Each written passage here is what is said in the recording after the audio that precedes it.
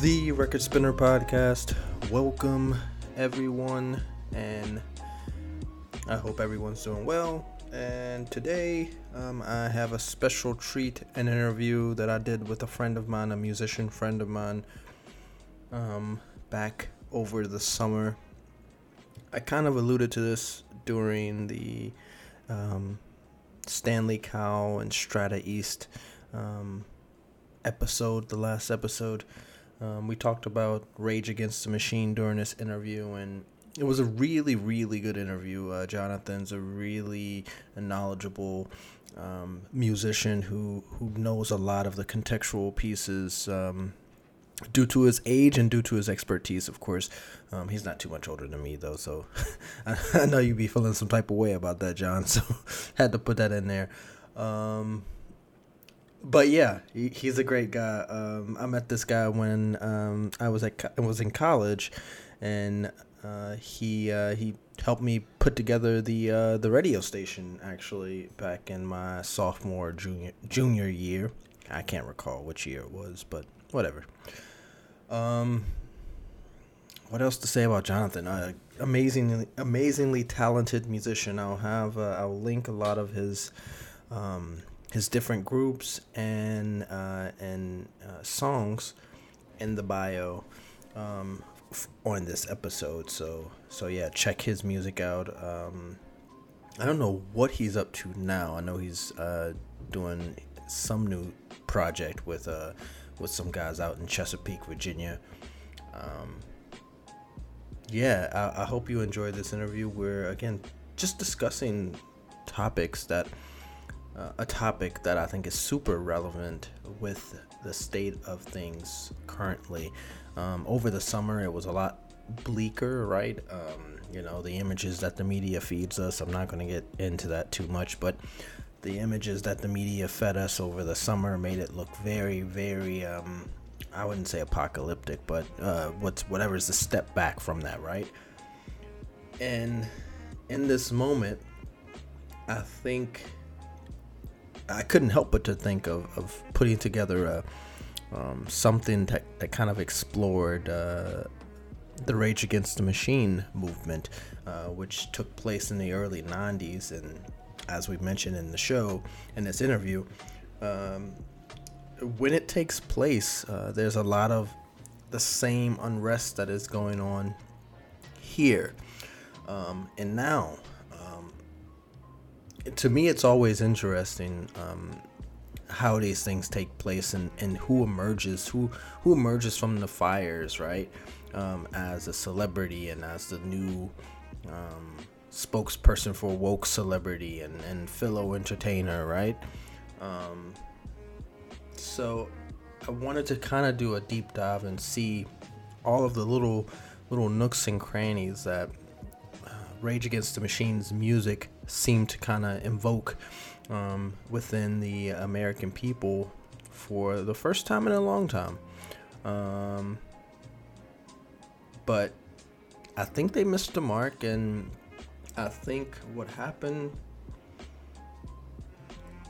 was, in the words of Gil Scott-Heron, I think the revolution not being televised is something we continuously see television try and dispute or disagree with. And by saying that, I mean Mr. Gil Scott-Heron, a relic within the black community. If you don't know or haven't heard of his name, please go and check his work out.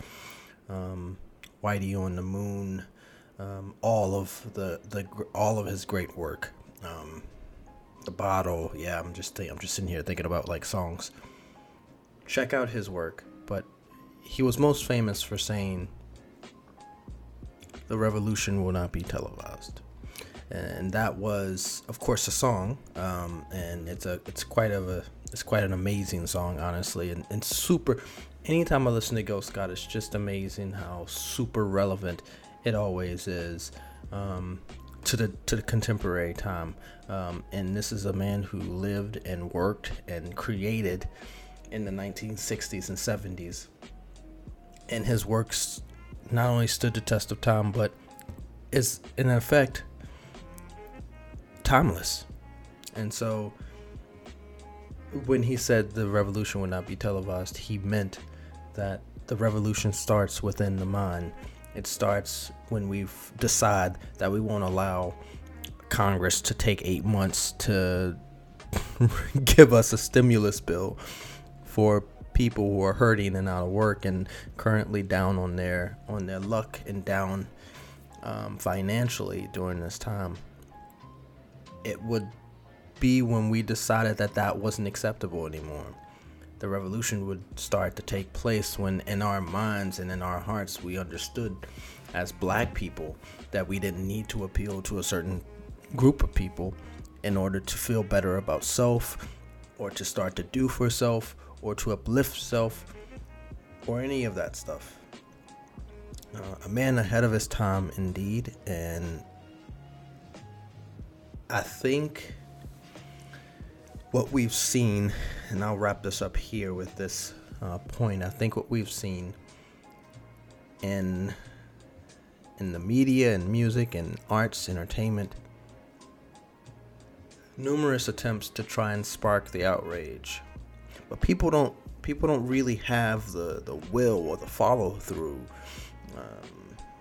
or the know-how or the knack for a sustained effort to really produce change, to really produce a revolution. That is because it's not in the heart, it's not in the mind, it's not a full-blown let's change things for the better epiphany moment that we're having as a people.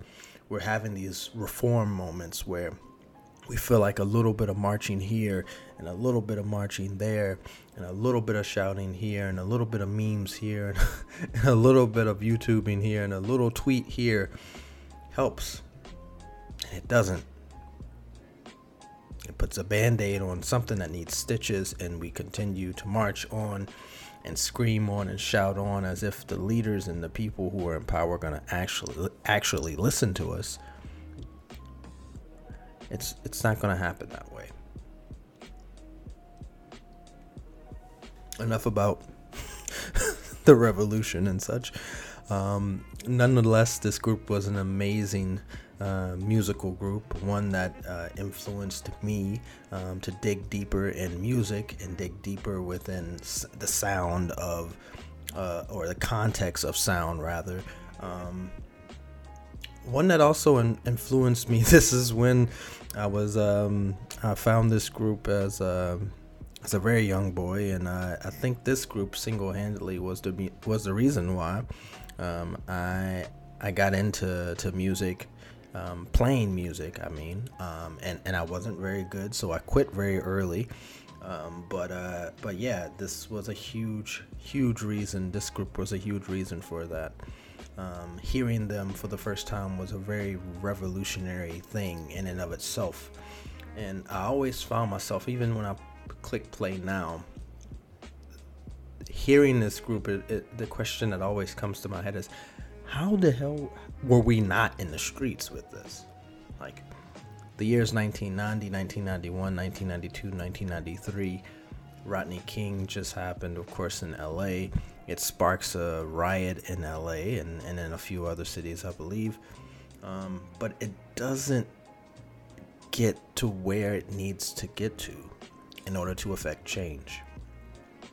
Now, what I said just a while back, it isn't a plea to go and let's just France 1800s, we're chopping people's heads off in the street. That's not what I'm saying, right? I mean, that is partly what I believe, but it's not what I'm saying.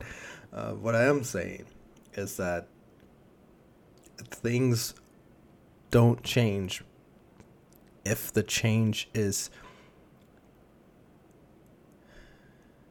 implanted. If the instruments for change are implanted within entertainment and art and anything outside of self, in my opinion. So until all 300 million or however million black people there are in this country, right? But 300 million citizens, whenever we get fed up with Congress taking 8 months to decide if we should get another relief check or not, while they can bail out Ford and Wall Street and all these other major corporations within days, sometimes hours, right?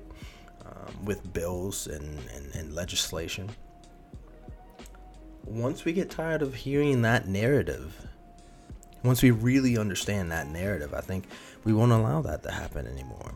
But until that is fed into the hearts and minds of every person who's wronged, then yeah, we're gonna continue to have these heated summers that die down and become cold winters.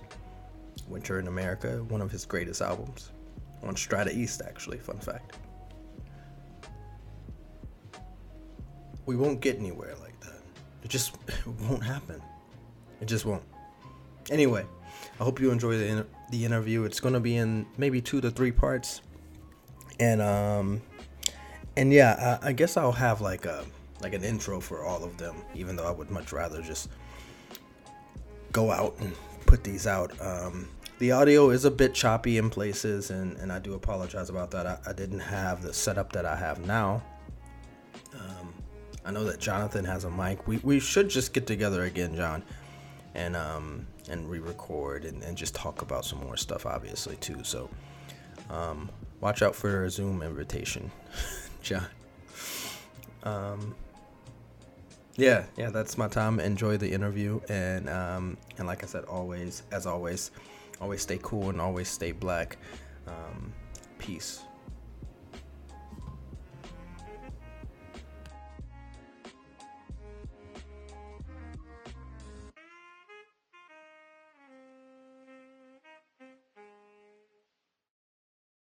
The first band that I really liked at that time that was current was like U2 and NXS, and then I think the transition, and it's weird to say that they're a transition band, but of course Guns N' Roses was a transition band between that period and grunge. But also Living Color, even though they were so different. That is an interesting one. Yeah, they're an Living interesting Color was group. incredible. Yeah, yeah. And I would say that the 2 best guitarists I've ever seen in concert were Vernon Reid from Living Color, and of course Tom Morello. Because on my, leading up to my 16th birthday, we had all these friends, we'd all go surfing. Somehow, I might have lied to my parents, but we went all the way to Cape Hatteras. I know where that's at. About halfway in between, and no one heard of Rage, no one heard of it.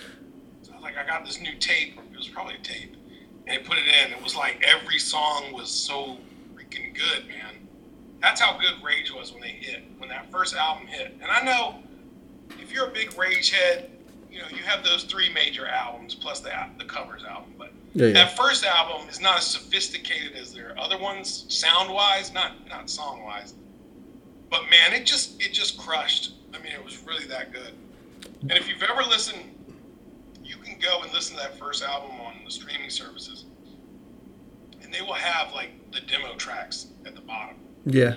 And from what I understand, Rage's demo tracks just like remixed because they sound so similar, but there's this thing missing from them that probably they got at a better studio. They're like, here are our tapes, what can you do with them? And it just crushed, man. But then again, I don't know if that's true because I saw that Studio City doc and they showed them playing. That's some interesting. Of those songs were recorded live in front of their friends. Yeah, I gotta check out that doc. What's the name of the doc? It's called Studio. It's something about Studio City. It's this.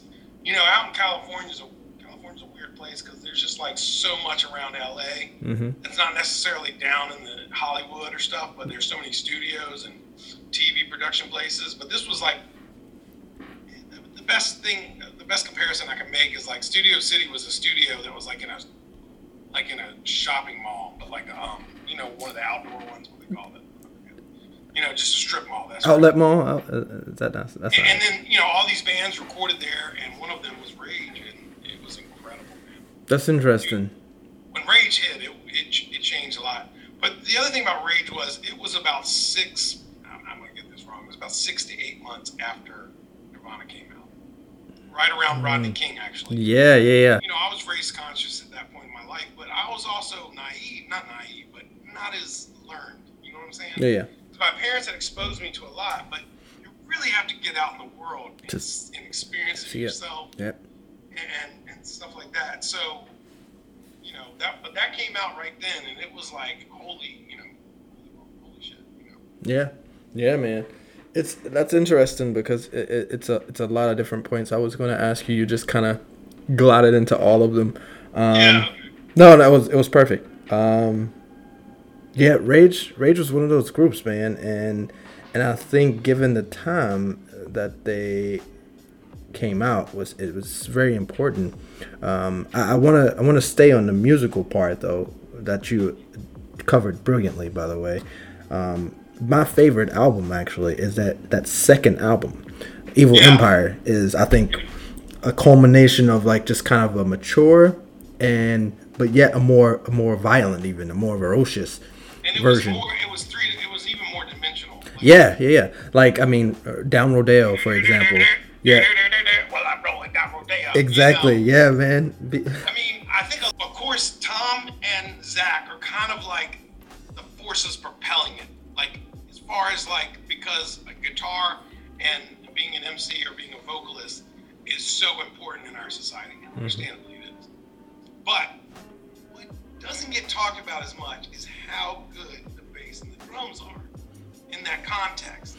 It's just so solid. It's just got a question for you on that? Do you think that's because we take the bass and the drums for granted? Like, if you don't have a good bass and drum, that's the only time I feel like people notice the bass and the drum. It's like, oh shit, that shit sucks. I mean, that's two sentences. You just pretty much nailed it because it's all the glamour about guitar playing. Even though Tom's not like that, and Zach's not about the glamour. Yeah. It's because people just take it for granted. Yeah. But I mean, it really hits. And, a lot of bands at that time, now, in the past, they'll overdub guitar parts. We're like, okay, when the dude starts soloing, you get this guitar part that comes in. It's probably the same guitar part they were playing earlier. Yep. But it's just to double it up. But a lot of Rage's stuff, they never do that. That's what was great about Hendrix, not to get off course. But no, go for it. Tom starts soloing. Doesn't drop off. The energy is still there because the drummer knows I'm gonna keep cracking this crash cymbal with the beat, and the bass player just he's there the whole time. He's probably the most controversial in a way guy in the band because of what happened at the MTV Music Awards. He got up on that stage and he was pissed off that Biscuit won, and I think that pissed off the other members, but.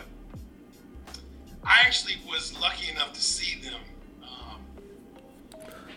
Why else you think I brought you on the show today? I'm joking. I mean, I've been to about 10 great shows in my life. 10, maybe a little less.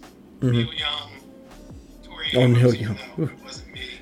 We'll have to do a separate episode for Neil Young. For Neil Young, just for him alone. It was incredible because I thought he would be like not standoffish. I just didn't think he'd play the songs that I wanted to hear, but he just played them all, man. I was like, whoa. Nice. And I've seen Mike Watt, the guy from the Minute Men. Yeah, he's great. Yeah, and I saw him open for Sonic Youth, and that was like, Sonic Youth. I haven't listened to them in years, man. Yeah, but the thing about that was I was so into Mike Watt that I was just like, and he talked to me for like 20 minutes. He was like the coolest dude. Nice. But I'm just telling you, I was just far away from the stage at Rage. It was like a George Mason, their campus. It was their basketball gym. Okay, so that was up this way. 9,000 people could be in there, probably 10,000 maybe. Okay. I was as far away as you could be because it was just general admission. And it just hit so hard. I mean, it would just hit you in your chest, the bass and the drums. And, a lot of guys on guitar are good in the studio. And after 20 takes, can nail what they're doing. That dude, not only did he play, the spirit of his solos from the album, he made them better, which is a mark of someone that's an artist. Because Tom Morello's background is interesting. He went to LA thinking he was going to be this shredder. Got out of Harvard, he was going to be this shred guitar. Because that's the 80s, man. The 80s. Yeah.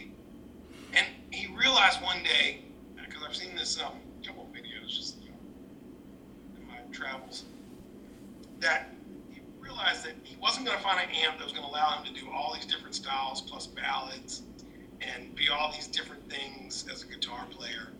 And he wasn't going to find the pedals or the guitar. He paid like $1,000 for a custom guitar that ended up he didn't even like it. It's the Feed the Homeless or Arm the Homeless guitar. You've seen it, the kind of light blue almost. Yep. It's kind of, looks like it's Frankenstein. Mm-hmm. He like redid it himself to make it work for him. And he realized that he found this amp that didn't do all the things he wanted to do, but it did the things that he was good at. And he just concentrated on that. Because one of the things he does, just this little sidebar is, and I do it too because I've got a guitar you can do it on, is he's got this switch that flips between the pickups in the guitar. And he turns one of the pickups all the way down. And what he can do is he can use that switch to toggle back between the two. And it's the same thing as a DJ when they toggle. You toggle between two records, you can get this thing, but he's just toggling between silence, no sound, and sound. That's how he gets that like crazy. I never knew that. That's interesting. He's a real, and I play guitar long enough to know who's who, and they're great guitarists that can play the shredding stuff. But it's the same thing that's been done. This guy came out and reinvented the guitar. That I think is a little sidebar is why we can't proceed with rock and roll as much anymore because people aren't willing to reinvent it. Well, I did this interesting little timeline, and it leads into my next question. This timeline of where music came from pre Rage Against the Machine, and then kind of where they picked it up to drop it off. And essentially what you have is, you remember the days where pop and rock were bedfellows, like rap and pop now, right? Like rap and pop are now almost synonymous. Hip-hop's king. Hip-hop is king. It's king now. But there was once upon a time where that was rock's genre. That was rock's You had Michael Jackson position. And Eddie Van Halen to play on. Exactly. You know exactly what I'm talking about. Like pop and rock were like, they were really close as rap and pop are now. And so I think what you have, and maybe I'm wrong here, and I think your contextual knowledge will definitely help here, because what I think Rage does is, before then you had a few groups who did the collab, right? The rock and rap collab, but there was a marriage. Yeah, they weren't bad, but they were a little playful, right? They were a little innocent, right? I'm thinking about Run DMC and Aerosmith right now. Like you had those, right? But when Rage comes on, this is a marriage of conscious revolutionary rap, if you will, much of which we haven't heard of before unless you look at a group like Grandmaster Flash and the Furious Five, or maybe even Public Enemy, which I think are around the same time ish as Rage Against the Machine, right? So they pick up right there and they carry the genre of hip hop, I think, and metal and rock, and they marry these things, and then they drop it off in the new millennium to create what we have now, I feel like. And I mean, that's a stretch saying that they did that by themselves, but obviously, I think you're right. Yeah. I think I'm going to say something that's not controversial, but I don't think it gets talked about enough. And there's this problem in music. So Jimi Hendrix comes out, and you've got, I mean, he does things with a guitar that never been done before, and in some ways haven't been duplicated. But what he sets off is a bunch of copycats trying to be at least in the same area as him. Not necessarily like that, but a lot of white blues guys, and I'm not knocking them, but they all play strats, and they all love Hendrix, but it's just wankerdom. It's just wanky. Yeah. Same thing with Black Sabbath. You get this incredible band. Think how many bands that spawned. Yeah, out of that group, you get so I think I know where you're going with this. Keep going, please. And so what happens with Rage is it's like the best and the worst of. Yeah. Rage comes out, and guess what? 5 years later, fucking Limp Bizkit comes out. Yeah. I was just gonna say Sorry. You have to understand that people like Rage and people like Nirvana, people like Soundgarden, people like fucking Rakim, shit. You can Yeah, go into Rakim. Why didn't I Dr. name? I was trying to think of him, not Yeah, Public you Enemy. can go into any music genre, any type of art, and you'll find these originators. The next generation that comes along, a little bit lighter in the substance, a little bit lighter in the coolness, but it's still okay. It's showy, more showy too. Yeah, it's more showy, exactly. But third and fourth generation, you start with Pearl Jam, which I don't think they're as original as some people think. I think they're okay. Ooh, that's another show, John. I gotta write some notes about that one, man. Come on. I'm not a hater on Pearl Jam. Okay. I just Can't knock Pearl Jam and just be like, oh yeah, I'm gonna continue on. I'm kidding. no. But then you got Pearl Jam. It's someone, maybe they're the first or second generation of that sound. They're probably first because they kind of did it. But a couple years later, a few years down the road, you got Creed, which is just nonsense. Yeah, because, man. Dude, you're because you're making a point, dude. Oof, go for it. yeah, not only there are people out there that want to emulate what Pearl Jam is, which is a very nice. It's a sentiment. You have to get past sentiment in art. Yeah, for sure. Right. You gotta get past the imitation. You can admire an artist, but you So can't. You really You shouldn't. love this band and you want to do your own thing. Exactly. You end up sounding like them, but it's more watered down. In a bad version of them, yeah. You're not doing them It's a bad justice version, with but that, yeah. in a weird way, there are these other guys out there and gals. Let's not leave the women out. Of course. Who are working for these fucking record companies and going, oh yeah, we'll probably sell a million copies of that shit. And they know it's shit, but they know it'll sell because people are looking for that. They're looking That's for what the nostalgia next. sells. Yeah. Like, That's true. remember those times, man, we were in high school listening to this, and so you have these copycats and they just retread. What I've always tried to do is reinvent the wheel in my own way. And I don't know if that's because there are limitations as an artist. I think you have First to. thing you have to do as an artist is learn what your limitations are at some point, 2-3 years in, or however long it takes, and realize what your sound is going to focus towards. Now, it can be 1,000 different things that you're going to do with it, and it can go in all different directions, but you got to know what you